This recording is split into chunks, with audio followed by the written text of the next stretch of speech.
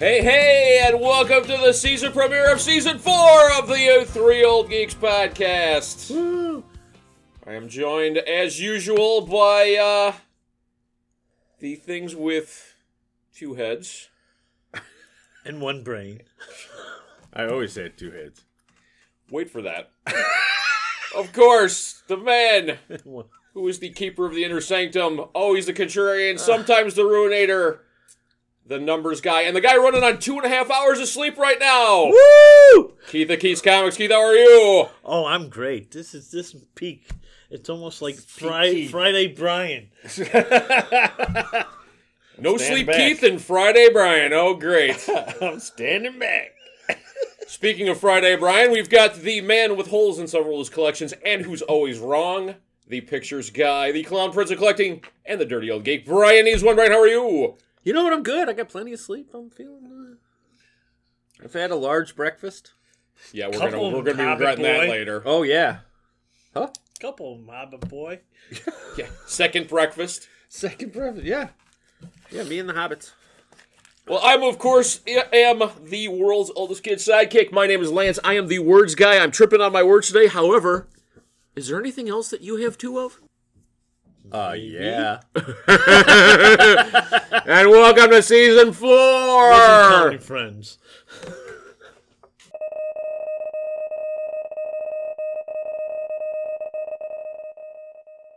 Brian, do you have any non-two-headed news for us? I do. We have quite a bit today. Not quite a bit. What's quite a bit compared to normal. So yeah. Across the Spider-Verse is sitting right now at 390 million. It Worldwide beat out, or domestic? worldwide. Holy cow. It's beat out the first one, which topped off at 377. So that'll make money. There was a couple of guys at work who literally took the day off to go see that movie in the theater. Really? Yeah. It's coming in at over 2 hours. Looking at the animation from the trailer, looked different to me. Then Then the different first styles one- for different characters. it Yeah, seems. and I didn't particularly like it. So this is probably one I'll watch streaming if I watch it. I had a buddy who said he went and saw it in like hour 30, hour 40, and into it, all of a sudden kids started running around because they couldn't. Couldn't do it anymore. 2 hour movies, long time for a kid to sit Yeah. still in the theater. Yeah, it's not. So I don't know. This is one I'll probably skip. Oh my God! You skip them all. I don't skip them No, all. I skip them all, actually. He skips them all. Yeah. I watch them. I've seen them all. In the theater? Bitch, no. Okay. I don't want. I don't go to So the you're gonna theater. skip it all together? I probably won't watch it streaming. It doesn't interest me all that Okay. much. Wow. No, there's nothing about it that really caught me. Okay. That. Elementals, Disney's new one, also bombed. Really? Yeah, it's I not didn't even know that. doing I well. saw like the ads. I saw like stuff online for it. I didn't even know it came out. Yes, To be honest and that's with you. I think part of the bigger part of the problem. Yeah. The Flash not doing well. You know what? It had a $60 million opening on what was expected to be a $70 million opening, so I don't think it's doing horrible. Yeah, but I think word of mouth may help this one because everyone kind of anti Ezra Miller as it should be, and maybe people talking about it because it is a good movie. Yeah. That might help this one. Yeah. That actually was one of the things that Into the Spider-Verse. The first one, yeah. Yeah, helped it quite a bit. It was week 4 that actually reversed it.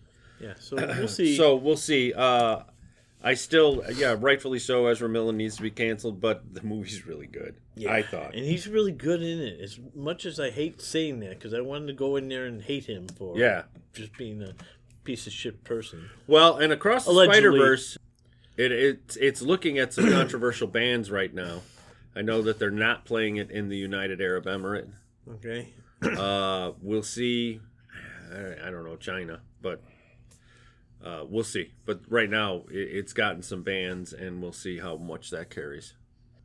I did hear a bit of news on Batman Cape Crusader, the new Matt Reeves, The Bruce only Timm. thing that I heard is Bruce Timm is putting in everything he wanted to put into. Everything he animated wanted to do series. with BTAS, he's now doing. with this. That it's not on since it's not on it's not kids programming. Yes. So this is intriguing. Yes. Yeah, it's skewed at an older audience. So we'll see. It's also Matt Reeves, who has an interesting take on some of the characters, on some of the villains at least. So, and this I hadn't heard, but Wonder Man is going to be a series on DC or on Disney Plus. Yeah, you're kidding? Yeah. No, I don't know how to say his name, but Yahya Abdul Mateen, who from Aquaman, I believe he was Black Manta. Yeah, is Wonder Man. Oh. And it's being directed by Destin Daniel Cretton from Shang-Chi. Shang-Chi. Yeah, Shang-Chi. okay. Well, if they get me one episode with him and the Beast, I'll be happy. Well, they said that it's heavily comic book influenced, so we'll see. But it's not like anything we've seen before. So, and then good and happy news, Barry Windsor Smith is doing fine after a stroke. He's home. He's resting comfortably. I didn't know he lived in New York. Neither did I. Our best wishes to him. Yeah, and one of the masters. Speedy recovery. Yeah. He's still got a lot of years left in him. So, now on to of course, the news. Everyone who listens should know this. Yes, Ian McGinty has passed away. Yeah, that's the one I was going with. Artist on Adventure Time. He was a young man. Died of natural causes. I was going to say, Adventure Time is really recent. I mean, people still wear it, Yeah, I think he was late 20s, early 30s. I mean, he was not... far too young. Yes. We're also going to bring up Treat Williams. Yes. Killed in a motorcycle accident in Vermont. Horrible. But everybody should take the time today to watch Hair. If you haven't seen it. Or Dead Heat. Dead Heat. Dead Heat. Comic book relations. He was the bad guy in the Phantom movie. Yes. 1941, he had a decent role in that. Billy Zane was the good guy in the Yes. Phantom movie. I actually like the Phantom. I like the Phantom movie a lot too. I give Billy Zane all the credit in the world. He kept that mask on the entire. He had the outfit on the entire. Yeah. It wasn't the typical. I have to show my secret identity more than I have to show the superhero. He was the Phantom the entire movie. You ever get a chance to meet him? Really nice guy. Billy Zane? Yeah. Oh, I was Treat Williams. No, yeah. If you get a chance to meet him, well, you're kind of dead, but still. And of say hi. course, the biggest hit. I Punch think in the gut. before I even do this, my body. because there was a couple other dead ones that we hadn't talked about. Couple other dead ones. Okay, Mr. Grim Reaper. Wow, Mr. Sensitive. No, these are older dead ones. What?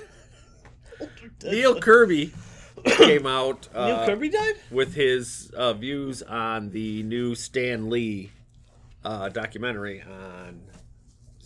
Netflix or HBO or Disney. Have you watched it yet? I have not. Okay, obviously because you don't know where it is. I saw it though because I was looking. I saw that it was a thing, and I was like, "Do we want to do that?" No, I don't. I don't want to be forced to watch a fucking Stan Lee thing. But let's just say Neil Kirby was not kind to Stan Lee's assessment that he created the entire Marvel universe. He was the ambassador to the he was the ambassador to the Marvel universe.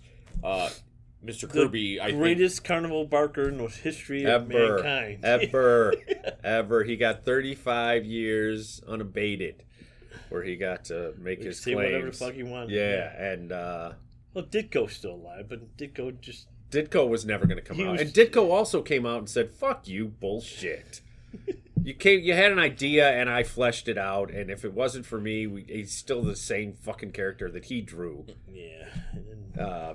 Bullshit. And then Romita made him even better. And Romita Sr. Is the one who cemented Spider-Man for everyone. So, and his passing is huge in the in comic book, in the annals of comic bookdom. Yeah, he was one of the Titans. We've lost too many already. Yeah. But they're getting older. That happens. Yeah. He was 93. So he was 93. He lived a great life. He got to see his son and his granddaughter Yep. follow in his footsteps. And how cool is that?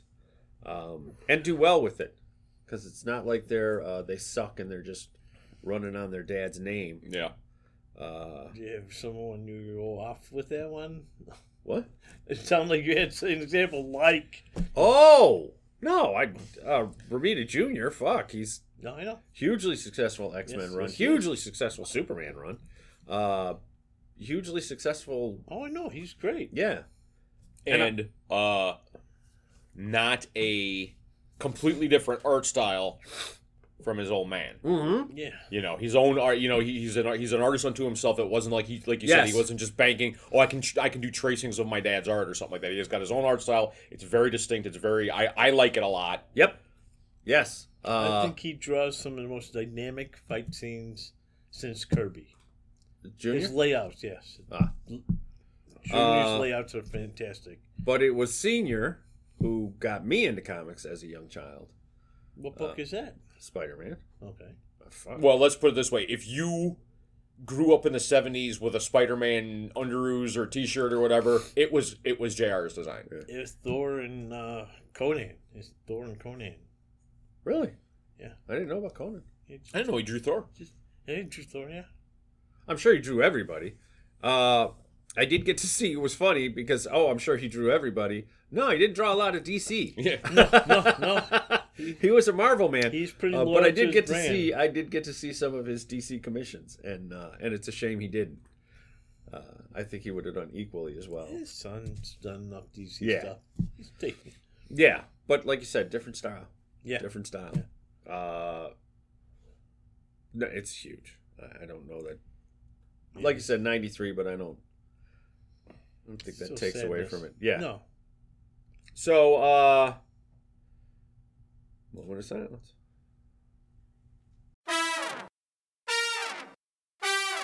all right. So for this week's edition of the world famous Three Old Geeks, and I have the data to prove it, top 3 list.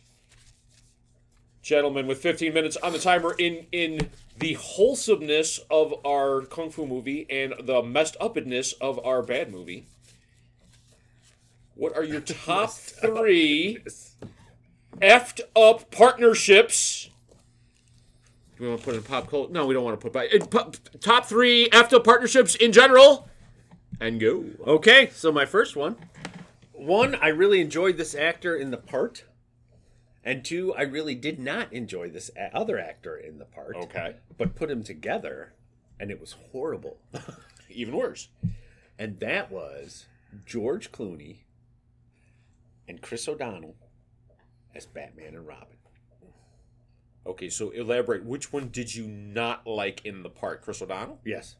I did not like Chris O'Donnell's... I don't like either of them. I liked... I thought Clooney was... That was part of the problem, is Clooney was phoning it in, man. Yeah. I liked Clooney. I liked Clooney Really? as Wow. as Bruce Wayne. I liked Clooney. And I think I've explained why I liked Clooney. Why he struck a nerve for me. A chord. He didn't strike a nerve, he struck a chord. Yeah, I did not like... and Alicia Silverstone as Batgirl. She could have been the Stephanie Brown Batgirl, but not the Barbara Gordon Batgirl. Suit me up, Uncle Alfred. You cite that every time we talk about this. So And that was about as creepy. Fucking creepy. as creepy gets. that was super fucking creepy. And why is it that George Clooney and Chris O'Donnell had nipples? They didn't put nipples on Alicia Silverstone. It would have improved your... Because they would have had to outlook put a on the movie. cod piece on there, too. They could have given it no. I actually heard on another podcast that movie is a big, like a gay iconic movie. Like, people realized they were gay watching that movie. Like, they, figured out things about themselves while watching that movie. Wow. Yeah, I thought that was kind of interesting. It is. Very much so. It's very weird, but yeah, very interesting. It's the same thing as the Liza Minnelli show. Keith, what is your number The 3? Fiddler? Life is a cabaret. My number 3 is a comic couple that's not healthy for each other. It is in the Ultimate Universe is Hank Pym and Janet Van Dyne. Oh yeah, they God. really went with the abusive relationship on that one. That was not Fucking, I just read that last week. When he fucking sprays Raid. He fucking sprays Raid and then has the ants attack her. Yeah, I know. Holy It's shit. not a healthy relationship. Holy Christ. Oh my God. Yeah. Oh my God. It was... Yeah, they were really going for some adult themes The in that. honeymoon was definitely over at that point. Wow. But then, you know what? They threw some things in about Janet Van Dyne that were surprising in that, too, with the laying eggs and the molting and the... I mean, they really went a different direction with her, too. Not that she deserved to be beat. I don't want to do that. But he was already abusive in the comic books anyway. Yes. And that wasn't that from a misinterpretation of... Didn't I always hear that was... They made it, like, the artist made it worse than it was originally intended, and that's what started the whole thing or something like that. Did I hear Oh, I didn't never heard that. that?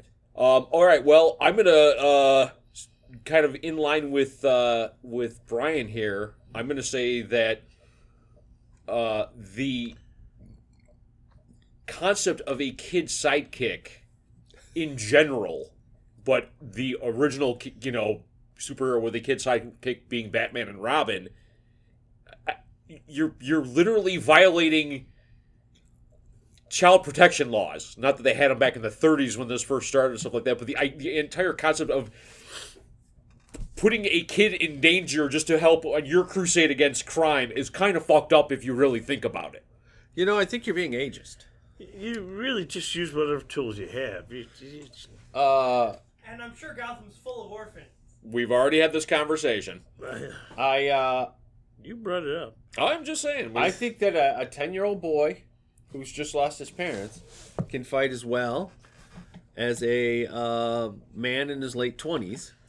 Trained by the greatest martial Trained, yeah. Same difference, yes.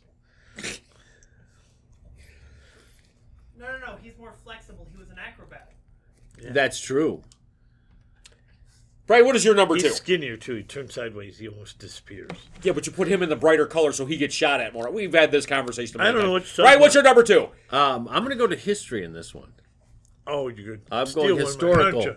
You're stealing I'm mine. going historical. I don't know if you went this one, but I think that this was probably one of the worst team-ups in history. Okay. And that would be Hitler and Stalin. Stalin was the only man Hitler trusted. Why? I don't know. I don't know. He killed 25 million of his own people, but this was the only guy that Hitler trusted. And was really the reason for the defeat of the German army, because they could never take Russia. They were stupid. And Stalin kind of goaded them into it. But yeah, as far as a partnership goes, and then they split, and then we, of course, joined forces with the Russians. Yep, just like Rocky. Just like Rocky. But yeah, that was... Okay. That's a good one. Good. Educational and everything. Look it up. Look it up. Look it up. There's no movie I can watch. Podcast. Hitler and Stalin, the fun years. What? Oh, we're Just all like- going to hell. Oh, Joey! Keith, what is your number Just like two? Hope and Crosby, right? On the road to... On the road to On the Yalta. road to Poland? What? Yeah. Oh, God. We're all going to hell. Keith, give us your number two. You mean we're not here already? I've been here for 4 years, for 4 seasons. Go ahead, Keith. Joey and Addie. Well, since we're going historical, and I love these whole couples that go bad, I'll go Henry VIII and Anne Boleyn. That ended Yes. poorly. Yes. Yes, it did. I mean, he she couldn't give him a son, so he went, enough of you. Did give him a daughter. Yeah. Who, oddly enough, stayed in the same room in the tower as her mother. They had a weird way of signing the wall. If you were in the tower, and so yeah, Anne Boleyn's. That's where she thought she was going to die, but Mary Queen of Scots did not kill her. Famously, we know that. Famously. You just gave this one so he could spot some of his historical stuff. Oh no, we could talk for an hour on this one and how incredible it was. The timer's only 15 minutes. I know, and we know how much he hates the timer. So yes. Catherine Howard, I think, would have been a better one, but Anne Boleyn changed history as we know it today. It's a phenomenal piece of time right there. But Anne Boleyn, by talking him into the Protestant Reformation. Well, not the Protestant, the Church of England. The Church of England. But at the time the Protestant Reformation was going on, she was famously a Protestant. What's yours? Well, since it was only defined as a partnership and not a couples or duo, I decided to go with my favorite effed up team in comics, and that is the Champions. So you've got Hercules. You've got Hercules. You've got the Angel and Iceman. Yep. You've got the Black Widow. Yep. Ghost Rider. Ghost Rider. I think that's all. That's it. Yeah. Yeah, and then I think in the last two issues, I think Black Goliath hung out for a while or whatever. Yeah, but Byrne drew them. Yeah, Byrne drew the last. Made it okay. That gave him a little bit of credibility there. But yeah, I mean, talk about that was just to me choosing a bunch of random characters and let's throw them together in a apartment in Los Angeles and see what happens. And I thought that was still that's still one. So it's like Friends. Yeah, or what was the one on MTV, the roommates or whatever, where they put all the Real World. Real World. Yeah. Yeah. So this was Real World superhero style. Superhero, which would have been a better concept. By the by. Yeah, it was a weird. Outside of the Byrne issues, I never really ever looked at. So it was fun. I one of the ones I went back and collected because I remember as a kid and stuff like that, and there weren't that many to get. There was like 18 of them. It's almost like they had to use those characters in order to keep the copyrights. Yeah, the copyrights. Yeah, well, why Superboy keeps popping up every couple of years or whatever. All right, Brian, what is your number one? My number one, most effed up, for a movie that I kind of enjoyed, by the by. But I am going to go with Hammer and Depp in The Lone Ranger. Tonto, yeah. You really enjoyed that one. I actually enjoyed the film a little bit. I didn't think... Okay, when has there been a film that I haven't? There's only been a couple that we really have ever covered where I went, oh no.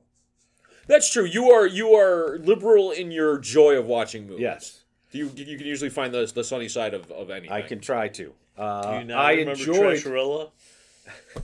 I'm still scarred by Trasharella. Johnny Depp's performance in. I thought it was a weird Tonto. It was a weird take on him, but I enjoyed Johnny Depp's performance of it. I did not think it went well with the Lone Ranger mythos or Armie Hammer, who he's just turned into some weird guy. Yeah, he's another one where he got canceled because he's all into kink and stuff like that. Yeah, like cannibalism and pedophilia and worms. I don't know what the worms are. I'm glad I don't know any of this shit. Yeah, it's weird. And the worms, I can't even imagine. I don't know if worms was really a thing, but I just added it. Okay. Because who's going to question me? Just me. I'm questioning this. Keith, give us your number one. Okay, I'm gonna go with the example I gave you guys when I'm trying to figure out what this meant. Only thing, and my question is, does this qualify? I'm gonna go the wonderful relationship of Johnny Depp and Amber Heard. Oh, that was a double dap. We're double dapping. Is that like dubstepping? But Yeah, but with dep stepping. I know this is a little too depth for you, but don't try wordplay with the word guy, I guess. Bad dad pun on Father's Day. Should have seen it coming. Yeah. Wait, we're on the air. Yeah, that was interestingly enough, because this just came out in the news, was Depp basically saying "fuck you" to Disney. Yeah, he said, "I don't give a shit how much money they offer me. I'll never do another Pirates of the Caribbean. I'll never work for that company again. Fuck you." And Depp, being the kind of guy who does the kind of movies he doesn't. He's got fuck you money. And anyone will hire him. But yeah, I guess there was some talks and they wanted him back, and he said basically, "I would never work for you fucking people." The reason I can do father's jokes, go. Oh, there was also, I believe, at some point, like he said something about like not even if they like had 100 llamas or something like that, and someone brought a llama outside the courtroom. Oh, so it's outside the building. Oh, I didn't see that because they really wanted him back as. Yes. Okay. He's great as that role, but I don't blame him. I don't blame him either. But it was hilarious that someone went out of their way to get a llama there. How do you know they didn't have one? You still have to walk it there or get it there somehow. Yeah. There's cars. There's Uber. No. That would be Zuber, Dad. Oh. Son of dad jokes. Yes. Oh my God, that's Zuber. That was good. That's fucking good. It was terrible. My number one, Grumpy Pants, go. Lance and the other two geeks. My number one is my favorite effed up partnership of all, and that is from Die Hard with a Vengeance, Bruce Willis, and the calm, rational one out of the pairing, Sam Jackson. Zeus. That was the most effed up partnership. Sam Jackson completely played against type in that one. He was not the action guy. He was the smart guy. And had a really great plot twist at the end of it that I really enjoyed. Yeah, I thought for sure we was going to go with the 3 old geeks. Well, the honorable mention is, of course, the weirdest partnership of all time is Grumpy Old Me, Tired Old Keith, and Wacky Old Friday Brian. And that is the 3 old geeks. Wow! And that's our top 3 effed up partnerships. Let us know what yours are. Well played.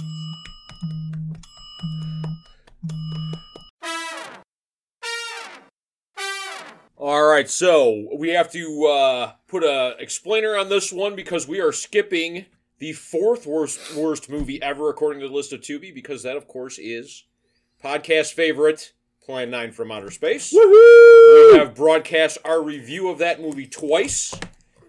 Kindly seek out our back catalog. Do you know what episode numbers? Our research department even let us down. Okay. You're the numbers guy, Keith. I did it last week. I took care of that. Let's put it this way: we had a break not too long ago where we did the best of, and one of the best ofs was our review of Plan 9 from Outer Space. So we have a great love for that film. We do. Yes. Please check it out. Check out our review because it's a lot of fun. So we are skipping ahead to the 3rd worst movie ever this week on Tubi's list of worst movies ever. That is the legendary The Thing with Two Heads from 1972, directed by Lee Frost, written by Lee Frost, Wes Bishop, and James Gordon White, starring Academy Award winner Ray Milland, who would take anything in his... I thought it was Rosie Greer. Okay. No.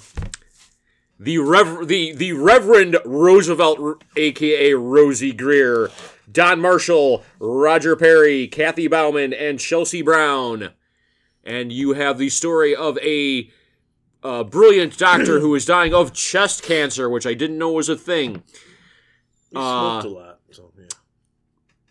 And he has his head transplanted onto the large body of prison inmate Roosevelt Greer, And, of course, they make the ultimate odd couple because he's, of course, a bigot and Rosie Greer is a black man. And the hijinks literally ensue.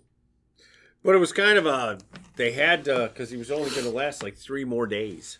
Yes. Yeah. And, So they had to get Rosie a Greer body. was on death row. And he was not happy when he woke up and No. No, he was not. and Rosie Greer wasn't exactly thrilled either. No.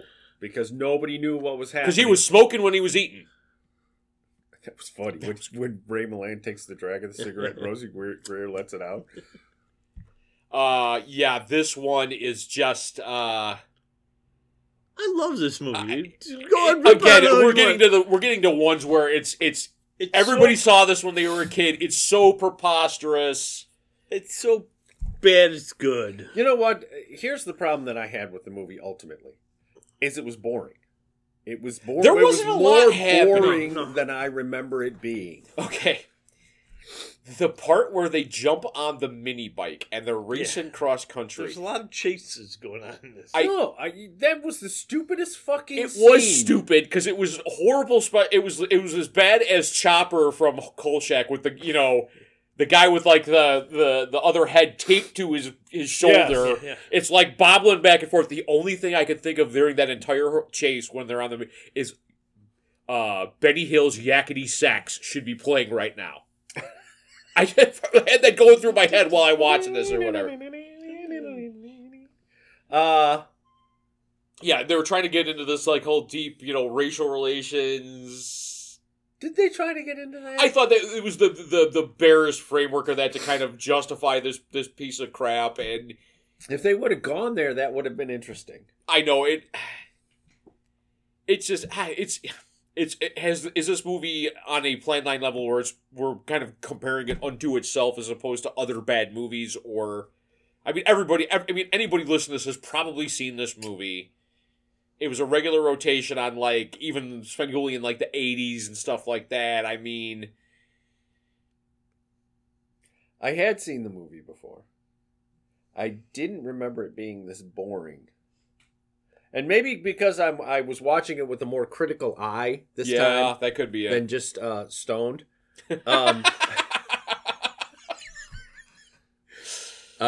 may have done something. That may have changed my perspective a bit.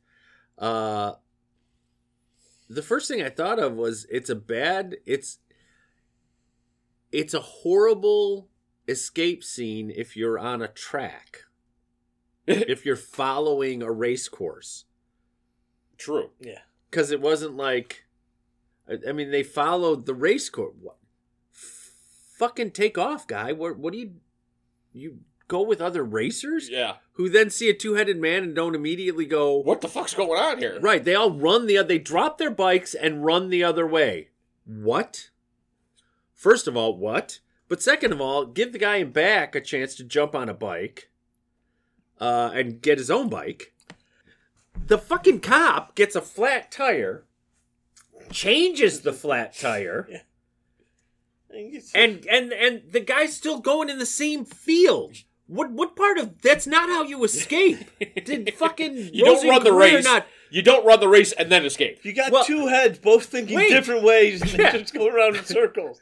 By this point, they had left the course. They were now in a field. They must have gone over the same bridge 4 or 5 times. The cop cars, they ended up saying 14. 14 cop cars were damaged. I think it was more than that. They were showing cop cars just rolling down hills with nothing. It wasn't like they weren't chasing anything. All of a sudden, one cop car would fall in the ditch, and then they would just cut to the next cop car rolling down the hill. There was no... And the cop cars just kept coming. But the guy had time to change his fucking tire. And they were still in that same field. He got his tire changed. And then the guy passed him. What? Rosie Greer is the worst ever motorcycle driver guy in the world. Yes. In the fucking world. But you know what? I did want to know where they were. The first chase scene with the car, which was also stupid. Oh my God, they turned around. I think we better let the cops handle this one. Rare appearance of a 1971 Chrysler 300. I want one of those cars so bad. It was the doctor was driving it. The doctor was driving. It was the silver one with the hideaway headlights. Never mind. Okay, it was beautiful. But I wanted to know, because that was obviously a subdivision that had yet to be built. Yeah, you're kind of wondering, like, wonder where this is. Yes, because they had the streets were in. It looked like they had some of the foundations were in. Foundations were in. They had the water was in, but they hadn't built the houses yet. So I was wondering, it would be fun to know what streets they were running on and what that looks like today. The motocross track was closed in '84, so that's no longer there. It's now a landfill. Sadly, oh, that's so nice. Like this movie. You also have to throw out. It was Rick Baker. Okay, I was waiting to see if you got that fun fact. Yeah. I was the only, but yes. So the experiment begins with they transplant a head onto a gorilla. Yes. So there was a 2-headed gorilla running around, which was designed and acted out by the legendary Rick Baker. Yes, who must have been 14 at this point. Yeah, pretty much. And I heard he made the gorilla suit out of a free blanket that he found or something at a flea market or something like that, and he wasn't happy with it because it had like stripes on it or something like that. Wow, I thought it was a pretty neat looking. It looked great. Monkey. That looks great. Rick Baker. I mean, Rick Baker at 14 is better than any the three of us could do put together at 50 or whatever. Yeah. Yes. Oh, definitely. When you start picking up that, and I swear to God, I thought that one cop was Joe Don Baker. Joe Don Baker would have made this movie, I think. They, when they were driving, they all had necks. But when they got out of the cop car, none of them did. I couldn't figure that out. Where did their necks go? If you watch the driving scenes, they all have necks. But when they get out, none of them have necks anymore. I just couldn't. And if you watch it, you'll find that out. Wasted on the microphone.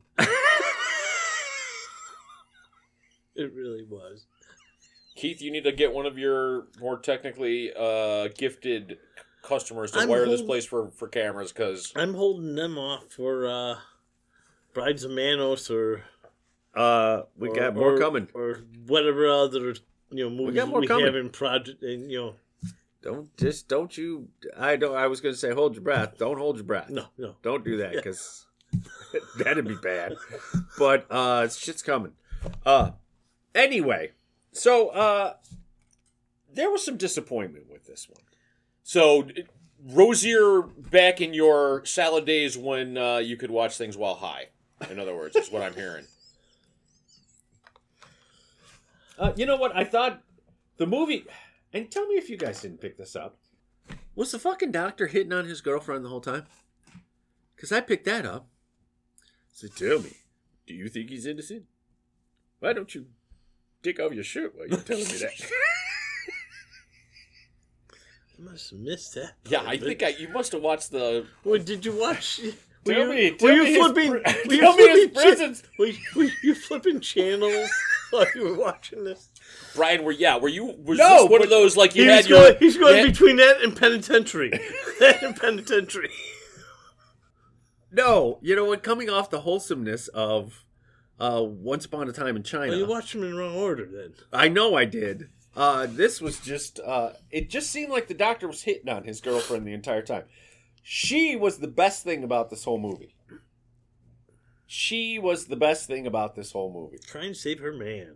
When she looks up and she goes, damn it, you're always getting into some shit. I just was fucking dying. And do you have to anything else? And then they all laugh.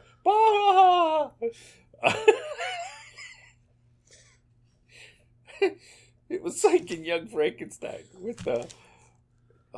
what's the song she sings? Rolling in the Hay? No. Oh, Sweet Mystery of Life, I finally found you. Yes. Oh, yeah, okay. And then fucking Terry Garr sings it. That was funny. That was funny shit. Yeah,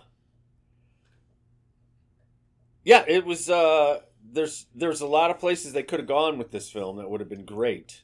And they didn't go there. And they didn't. They didn't even. You need to do a remake. No. Yeah, I don't think we could. This is not. It's one that would be interesting because I think that there were some really interesting things in it. But boy, howdy, did they just fuck it up. Could have been. There was. Yeah, I guess it could have. You know what? Every film could be great. It got made. But it got made. The chase scenes mean it can be great. We've seen some movies that.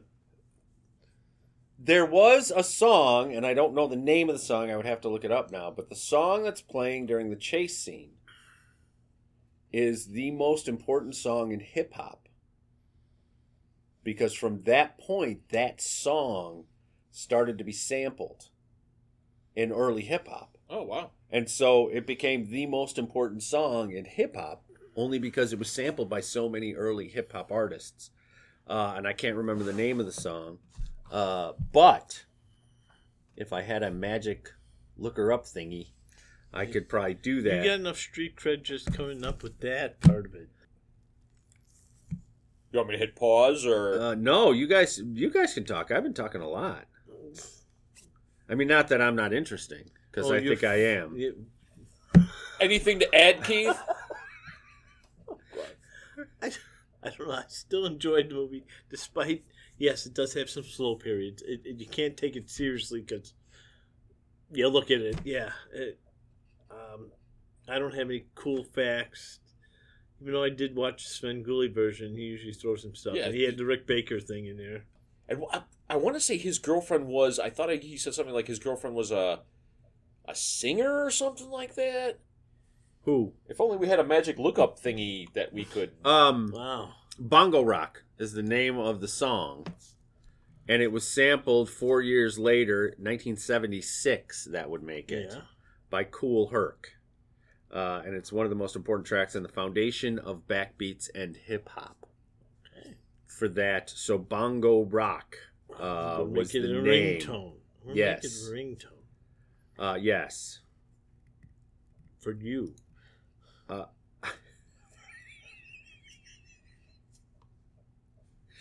So that was up. What's Brian got to say? What? It's been parodied a lot, both by Mystery Science Theater and The Simpsons. Yes, The Simpsons very famously parodied this in one of the Treehouse of Horror specials. Yes, when Mr. Burns' head got grafted onto Homer's body. Did they ride a motorcycle? Yes, I believe they did, actually. Oh. I don't know. I'm not a huge Simpsons fan. I used to be. What? Though I will say that I do remember watching them on the old Tracy Ullman show. So prior to The Simpsons becoming The Simpsons, I did watch them. All right, boys. So what do we rate the thing with two heads? You know what it has? It's the worst failing that a B movie can have, which is it was boring. Okay, fair enough. So I'm going to give it a 1.5. Wow. I don't even give a fuck. Wow. Yeah. Brian throwing caution to the wind here. Oh, Keith, what are you... so hard on things. Man. Well, you know what? I'll give it a star just for being made. Yeah. So a half star for that piece of shit. Wow. Even with the double little word guy. Entendres. Thank you. For how? What double do you entendre? have two of anything else? That's his half star. Keith, what do you rate this? Yeah, for her, I'm giving it a half star. I'm gonna rate it 2.5. You know what? It was fun, but it was boring. So yeah, I think 2.5's a really sound rating. That was number 3, The Thing with Two Heads. Give it a watch. Let us know what you think. 2.5.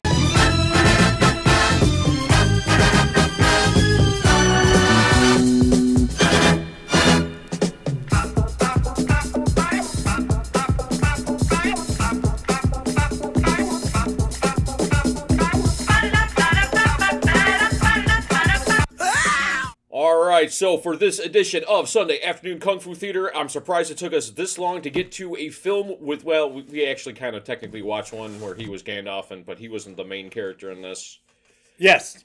But we watched 1991's Once Upon a Time in China, directed by podcast favorite due to the Detective D series, Sui Hark, written by Sui Hark, Yun Kai-chi, Lung Yu Ming, and Elsa Tang, and starring podcast favorite Jet Li.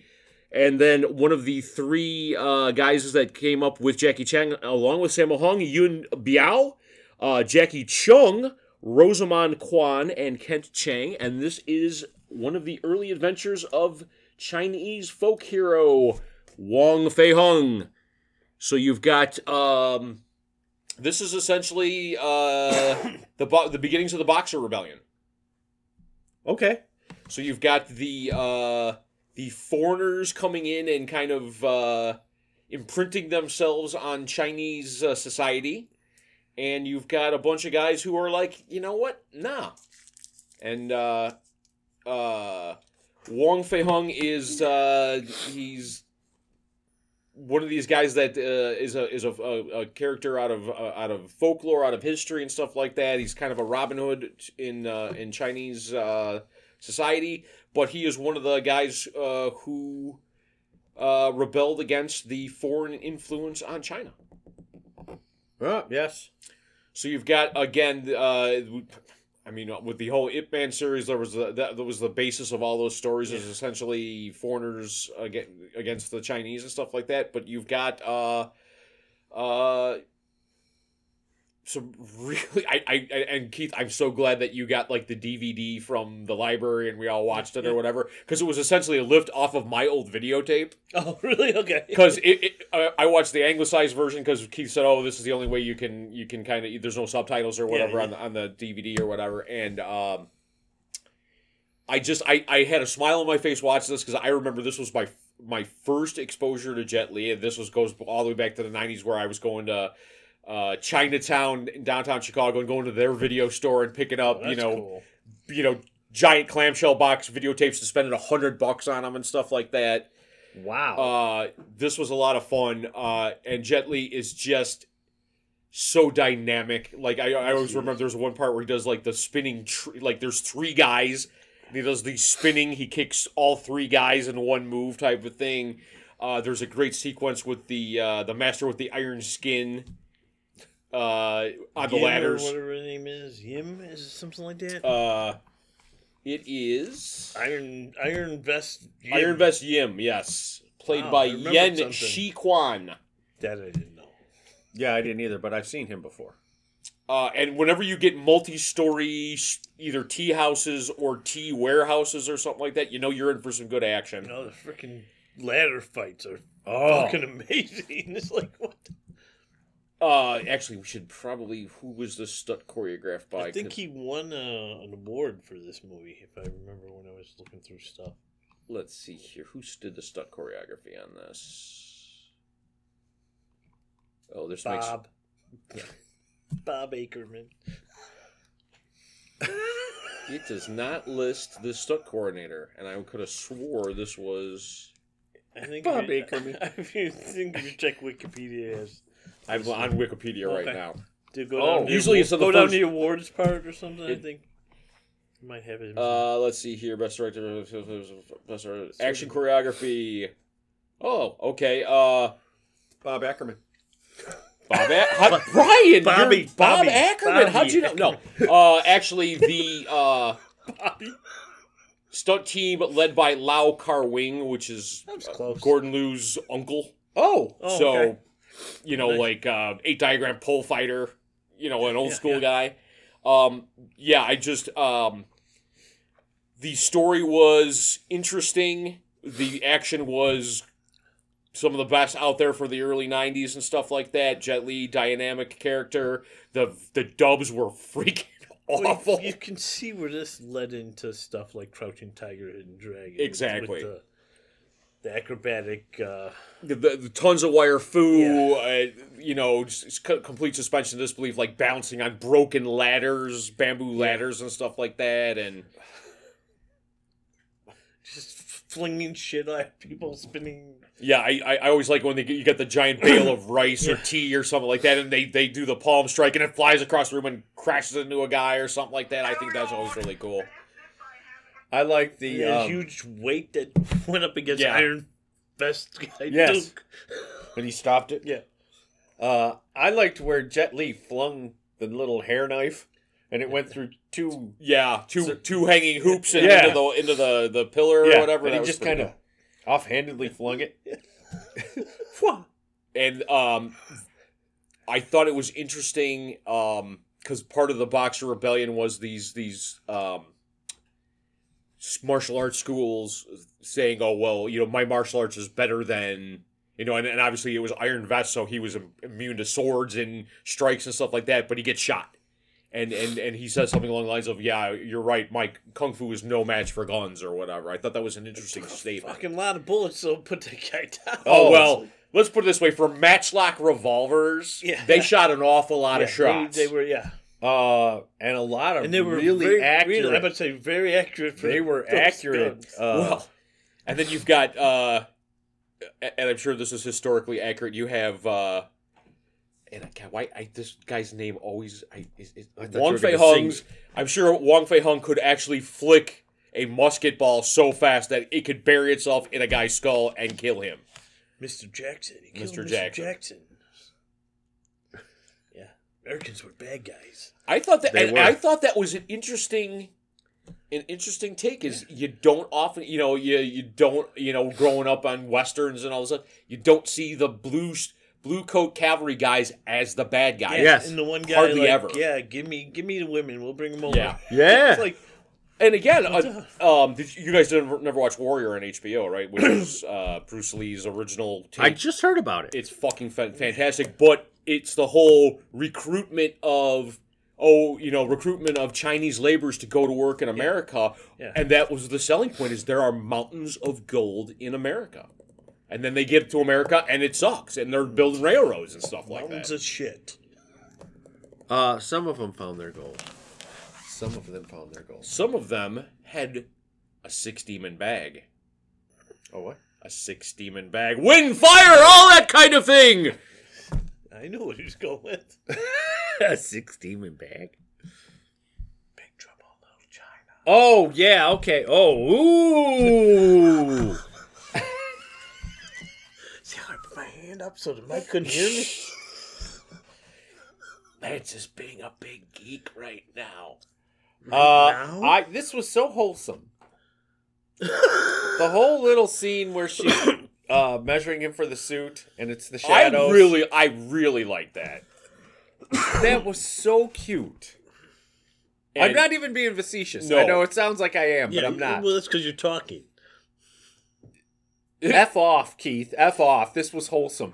We're not under FCC guidelines right now, so you can say "fuck you." I was trying to be wholesome about it. Oh, okay. To follow the scene. This is follow the scene. Wholesome, Brian. This is wholesome, Brian. F off. Don't be wholesome. Wholesome Brian frightens me. What pot alien did you replace Brian? Bring me back the Brian that I know, that I can deal with. Yeah. Wholesome Brian frightens me. I don't blame him. I that scene in particular I thought was great. And then because he kept calling her Cousin Yi. Yes. And I was like, this is we're cousins by marriage. And then that's all I needed to say. And I was like, She okay. was 13 cousin or something like that. Yeah. You're like, She they like numbering things, don't they? Number 1 son. They keep track.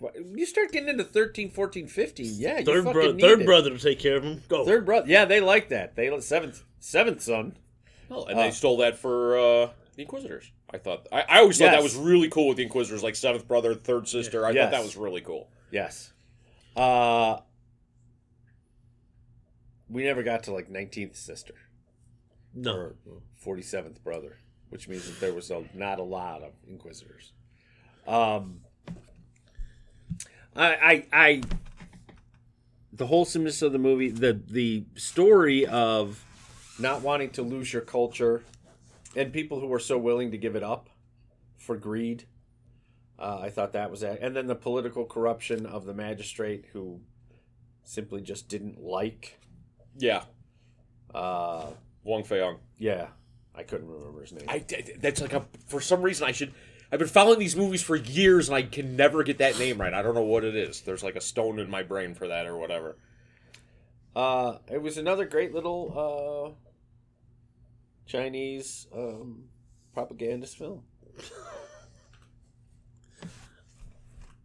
I do like the historical content. I do. I liked it. I actually liked it quite a bit. The more we're watching, they all seem to take, have some sort of basis in history. Yes, and you could say that it's propagandist because, well, what is a Western? It's the same thing, but at the same time, then you look back historically and you go, oh yeah, the Americans were really shit to them. And so were the British. So were yes. if you look at the Boxer Rebellion, there's like 7 foreign countries that were in Hong Kong and Macau at the time, and they were bringing their missionaries over and all this other stuff. So I really liked the scene where he said, "Will Jesus testify?" And then in the next scene, he sees him, and then he comes forward and says, "I'll testify." And the only reason I think he said that was because Jet Li had said that to him earlier. And I thought that was fucking awesome. I just really, how that whole thing came full circle, I was like, oh, that is fucking brilliant, because I'm betting. And then the guy dies. Yeah, of course, they shoot the priest. Yeah. Yeah, which we still don't like. Yeah, shooting a priest, that's bad for business. Yeah. Yeah, it's not good. I mean, it wouldn't have been bad in China because they didn't believe, but it's still hard for me. Yeah. It was okay in 5 Card Stud. That was okay. He wasn't the priest though. He was the. We won't get into that. Cousin Yi was kind of she was kind of like his Robin. She was okay. We have sung the praises of these films having these strong female leads. Mm-hmm. She was a damsel in distress. I mean, she was a way damsel in distress. Yeah, and again, on the wholesome front of it, it was a fun little love story between the two of them, and she was more of a independent modern woman, which I thought fell right in line with damsel in distress perfectly. And it would have been nice. It would have been nice if they would have had one of the strong female characters to juxtapose her. Well, okay, and I will say at the end when the one Tong leader guy was trying to shove her Cousin Yi into the boiler of the steamship or whatever, the women all rose up and chucked that motherfucker in there. So there is that part of it. Yeah, that whole scene that got dark. That got effing dark quick. The fucking Tong guy. Yeah, that was. I don't. Hong Kong cinema is liberal with their rape scenes. Let's put it that way. Yeah, they don't pull a lot of punches. No. And it seems like there was a lot of raping going on. Yeah. Because even in King Kong there was raping. That was Peking Man. Well, different, a little bit different. It was a little different than King Kong. It was a Hong Kong ripoff of King Kong. Yes, Brian, we know this. Yes. But they even threw rapey stuff into that. So yeah, they are, but they also do it brutal. I mean, it's just, it's uncomfortable. Yeah, agreed. And I do like how that one guy, Floon or. Flan. That's the guy that's Yun Biao, who is one of the guys that was trained with Jackie Chan and Sammo Hung. Oh, in the Peking Opera School. I like how he kept switching sides. It was fun. He was a fun little character. Fun little comedy relief. Fun little character, fun movie. What do we rate this one on the 5 Deadly Venoms scale? I'm going to give it a 3.5. I'm going to give it a 4. I'm going to give it a 4 just because of the bad lift on this and the bad dubbing and stuff like that. Like, the voices didn't match or anything like that. This brought me back to, like, my 20s when I was much happier and going to downtown and spending money in Chinatown. All right, that was Once Upon a Time in China. China. Let us know what you think. Spoiler alert. Spoiler alert. All right, the boys over at Paramount are paralleling the Three Old Geeks, in which they debuted season 2 of one of their finer programs, at least my favorite Star Trek, Strange New Worlds, which came out this past Thursday. And we are talking season 2, episode 1, entitled A Broken Circle. Why do you have the dog hearing a whistle? Look at you. I'm trying to think of what was the broken circle about it. I'll figure it out as we talk. Okay. Well, yes, you've got the Enterprise in dry dock. You've got number 1 incarcerated. You have Pike going to get the best legal mind in the galaxy to get her out, so he's on personal leave. Spock is in charge.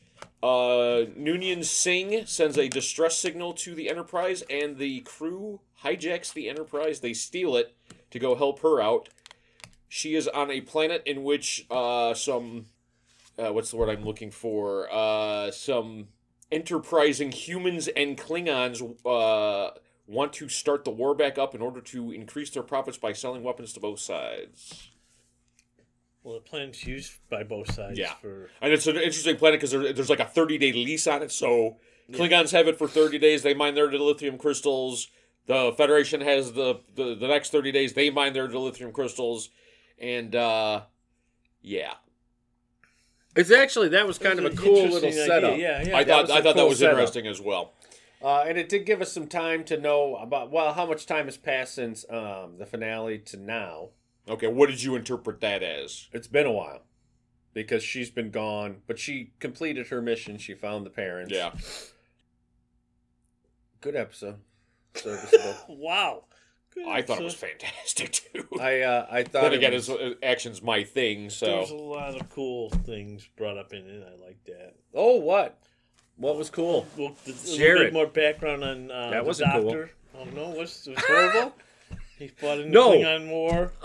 The doctor was And the interesting and part. then, the little drug he takes that gives him, it's like super soldier serum. Yes. That was fun. The little druggy Star Wars guys. Methinks Star Trek guys. that's Star gonna, Trek guys. That's going to lead to some addiction issues Yeah. upcoming. It makes me think of Babylon 5 Yeah. with Dr. Franklin and his stims. Well, do you ever go anywhere without that? No. Yeah, I know. He always has it. Yeah, I know. Though he can play a badass. Yeah. Oh, Jesus Christ. Some of And those looks he was Chapel. Well, Chapel's obviously a badass. Yeah. And I wish they would have back-explained it that the whole ship's been taking training since they get took over by pirates or something, because she barely could handle the pirates with a little Yeah. zap gun thing, and now she's just fighting Klingons, Yeah. full-out Klingons. That's a big, huge gap in ability. That is. And she didn't take the drug. If he would have made her take the No, drug... she did take the drug. Did she? Yes. Oh, I missed that I too. missed Then. that too, yeah. Yeah. Okay. She took the drug. Okay. Then that makes way more sense, because I'm like, how the fuck is she fighting? Yeah, because when he first did it, he did that, and the two caps fell off, and so they both took it. And then she was like, "I think it's wearing off," and she hit the Klingon, and then went, "Ow!" Okay. Yeah. Okay. I So do remember that. Yeah. Okay. I must have missed where she actually took. Yeah. So you have the opposite of Bones, who I think he's in one fight scene in the entire run of the original series. These two take on dozens of Klingon and human mercenaries in a running kung fu fight, which I thought was personally fucking awesome. yeah, it was really good. I had, if we're talking Haws, because you had that, Keith, you had stated that was your Ha. How the fuck do you get a fucking Federation spaceship inside of a fucking mountain? And they said something like, well, I think they built it in here. I'm like, holy, what the fuck? Yeah, they built it in there. That's a bit of a... Put in some hours. Well, yeah. Yeah, that you could be. Yeah, It's not a Lego thing. yeah, but you have both have access to it over a 6-month period to come up with.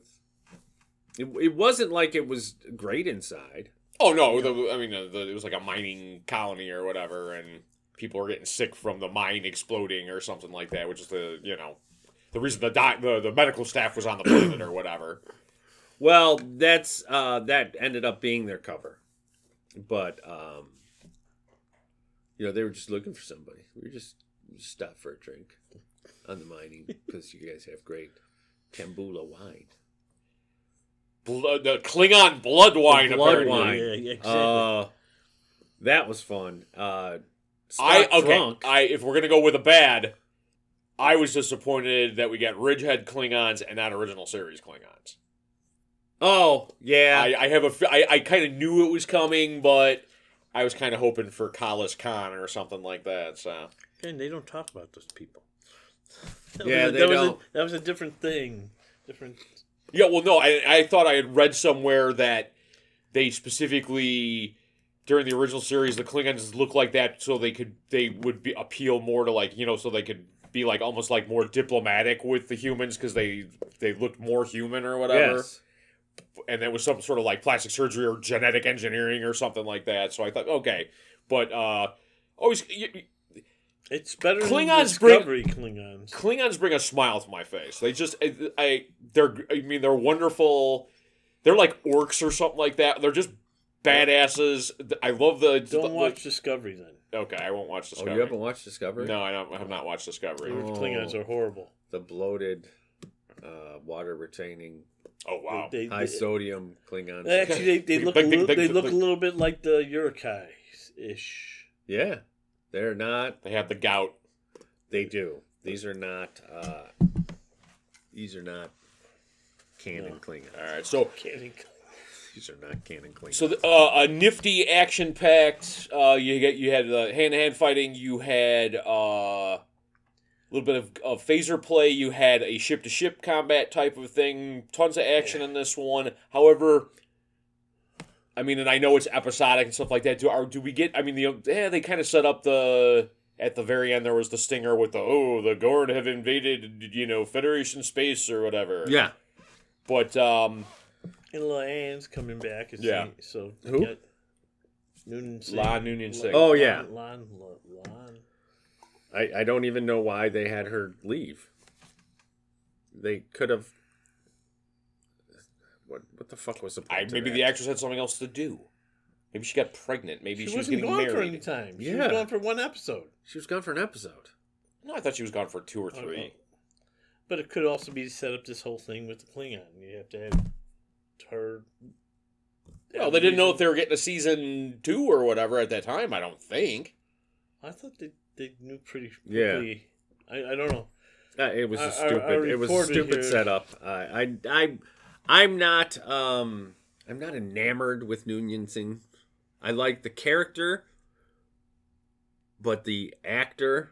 I don't have a problem with her. Huh? I don't have a problem with her. She's angsty. I don't like angsty characters. I thought she was like, oh my god, the Gord. Yeah, but I survived the Gord. Then she was fun in the. But the Gord. Once Upon a Time Keith, episode. the Gord. I survived him. Attacked by the I was Gorn. the one who survived. With the Gord, I survived it. All right. Now, before this turns into Friday, Brian, let's stay on track. He's edging. Okay. That being said, they're continuing on with the formula. Made 1 successful, and it's going to make 2 successful. I love Carol Kane. Yeah, that was fun. Think she's Q adjacent or something? I'm thinking actually even farther back. Gary 7. Remember the Gary 7 episode with Terry is it Terry Hatcher? Not Terry Hatcher. Terry Gar. Where he's the Yes. He's the secret agent. Secret agent, like alien secret agent that goes to stop They give her race. And I kept thinking, and I could be wrong. First of all, Guinan. Somebody brought up Guinan. Oh, maybe. But I thought Guinan was kind of Q adjacent or whatever. I thought she was part of the Q continuum or whatever. I didn't think she was part of the Q continuum. Who are the Lathanites? Yes. That's and so, but there's a Lathanite character, and I also was thinking for some reason, what popped into my head was the John Carradine episode, but she's not that powerful. Because that's one of my favorites, where it's the Next Gen, where the I can't remember what race attacks them, but it kills his wife, and with the thought he wiped out that entire race. Oh, and they're I like, never saw that one. Yeah, they were like, well, yeah, you killed him. And he's like, no, you don't understand. I erased every one of them everywhere that they are. They don't exist anymore. And that's the reason he stayed on the planet. And it's a cool episode. Oh, it's a fucking cool episode. Yeah, well, basically they lived alongside humans for hundreds of years. Yes. Yeah, they've always been here and they've lived alongside us, and she was the first one I came out to was Spock's mother. She'll be interesting. I don't know if there are any. I should have looked it up. The thing I liked about that was she was just like, I teach engineering at the academy, and she was doing the inspections. She's like, well, screw it. You need a new chief engineer. I haven't been on a ship in a while. I'm coming with. I thought that was kind of cool. What the one I loved is when do you know the worst thing about being immortal? And the guy gets all poetic about losing everyone you've ever loved over and over and over. Boredom. Yeah. Boredom. That was, I thought, funny. I like Carol Kane. I'm a Carol Kane fan. So I think she'll bring a different energy to the show. I do, and I think she's going to be she's going to have her comedic kind of, I'm giving her all she's got, Captain, I hope she's not a MacGuffin, though. It solves everything. She's not a Will Wheaton or... Well, but she wasn't in this episode. I know. I'm hoping that isn't going to become something. Well... Guinan, you know what? They have a tendency to not do that. The formula thus far, which has been very successful and I hope continues to work, is that they focus on one character. Yeah. And usually that character... Yeah, that was what I liked from the last season, is you kind of got a character-centric episode every sitting or whatever. Yeah. Uhura, they went and did a few on her. But I like the actress quite a bit. Oh, so do I. I think she's fantastic. Yeah. And so those were not difficult episodes to swallow. I know. I'm just always going, well, when you shove someone who's been around forever, knows everything, it makes things easier. I think she'll be the one that like Pike goes and talks to. Yeah, like Guinan. Like Guinan. That's what I said, Guinan, yeah. But Guinan never solved anything. Well, she helped a lot with things. She did. Okay. She did. Okay, I'm just saying. She did that type of thing. What she would offer clarity to the crew members of Enterprise. Like a fortune cookie, crack her open. She was like a fortune cookie. Did you just fucking say that? Yeah. She was like a fortune cookie. Confucius says this is confusing. Yeah, I think that they're sticking with what made them successful, and they're still having fun with it. Right. So the only thing I do know is the next episode is the courtroom there. So I've read a couple of spoilers things. The next episode is the courtroom drama to deal with number one. I do know. Ooh, Perry Mason coming at you. Sorry, I'm a big fan. I know. I was trying to think because they had a couple courtroom. Yeah, they had the one where Kirk's accused of jettisoning the pod or something, and the guy's actually the guy actually is scamming everybody and stuff. And they had that great character actor I think it was Elijah Cook or whatever, who was like the Constitution and the scrolls of Klingon democracy and all these great law books, and he had everything in hard copy instead of like on the computer or something like that. I do remember that one. Yeah, there was a couple. So there's precedent of that. And this, I'm going to say, is the first time that Spock steals the Enterprise, but it is reminiscent of, I can't think of the name of it, where he steals the Enterprise to take Pike back. Oh, isn't that is that the Menagerie? Is the pilot? Yes. Is it the Menagerie? The Menagerie. Okay. Yes. Yeah. Well, they reused the pilot. And then you've got another courtroom thing because he's getting court-martialed for stealing the Enterprise. Yes. But this was the first time, so it's not like. So it sets the precedent. Yeah, it sets the precedent. Spock did not have a problem with it. But now we can watch the Menagerie and know why he should have been court-martialed and then destroyed. Spock should have been destroyed. Second time he stole the ship. Second time he stole the ship. All right, so we are still we looking forward to this season, boys? Yeah. I know I am. All right, about 8 episodes to go.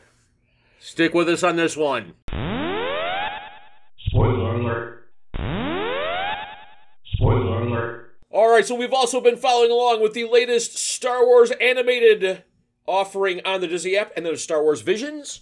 And we just watched episode 5 entitled Journey to the Dark Head, done by Korean studio Mir.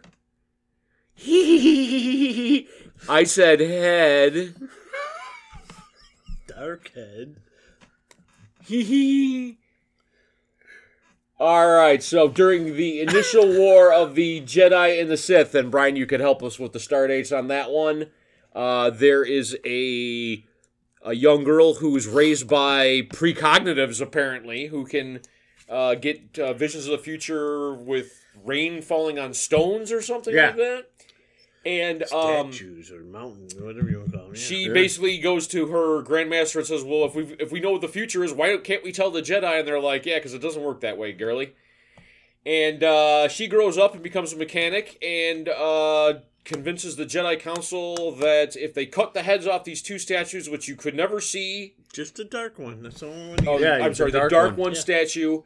Swing it to the light side. If you could cut the head off the statue, then you will change the course of the war against the Sith or whatever. So they take a Padawan.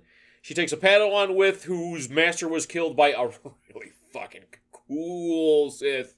The design of that was fucking. The voice actor was great. I'm hoping he joins the canon in some capacity or whatever. But yes, and so they end up back on her home planet. They go up into the clouds where these 2 statues are, and you realize that the dark side of the Force and the light side of the Force is intertwined by these 2 statues. And you need balance in the Force. That's what the balance is. And she sees herself in the vision that she saw. She's the third person in the vision. Third person. So, what did we think of this one, boys? I always enjoy when they use Force wielders that are non-Jedi. I always think that that's cool because the Force exists outside of just. Okay, so you think her precognitive abilities were Force-driven? Oh yeah. Okay. Because everything's the Force. Oh, okay. It's everywhere. Yeah. And one of the Force abilities is to see the future. Oh, I was not aware of that. That must be extended canon or whatever. Yeah. Some do it better than others. What's his name? The one who started the cloning program. He did it because he saw the future. Dooku? No. Jaren Wolf or some shit. What? Okay. Beyond me. Yeah, it's. The Star Wars people are now going to write in. No, you're wrong, Brian. It was Jaren Wolf. Better guess than me. I thought it was. I love that we got another Asian take. I didn't know if they were going to do that because I've not looked ahead, so I don't know what studios they use. But I didn't know if they were going to do that again because they did a whole season on that. Right. Yeah. But I thought dynamic kinetic action in this one. I thought anime style. It was one of the best anime-style animated pieces that I mean, throw the Star Wars out of it. I thought if this was 2 samurais fighting on the top of a wagon or something like that, it would have been equally as good. I mean, I thought the animation of this was really fantastic. This is the type of anime that I like. And it was deeper than most Star Wars. When you get to see the colors shifting and joining together and her realization and the 2 statues that you can't see, but you know they're there, and why don't we go up there? Very Taoist, where you've got your yin and your yang, or whatever. I thought and they're joined together, and they're super fucking huge, and well, I mean, like the idea of statues so big that if they go above the clouds and you never see the tops of them. I thought that was the typical kind of anime scope of it, where it's just something that's that huge and they can actually draw it and you get the mass and the size of that particular thing. Yes. It was cool. But on the other hand, you should have ships so you can go up there and look anytime. But not everybody has Thanks for ruining the poetry there. Not everybody has a ship. Obviously, there were a lot of people... She was making ships. Well, she went and started doing that, but she wasn't doing that when she was looking at the stones. Okay. I thought that...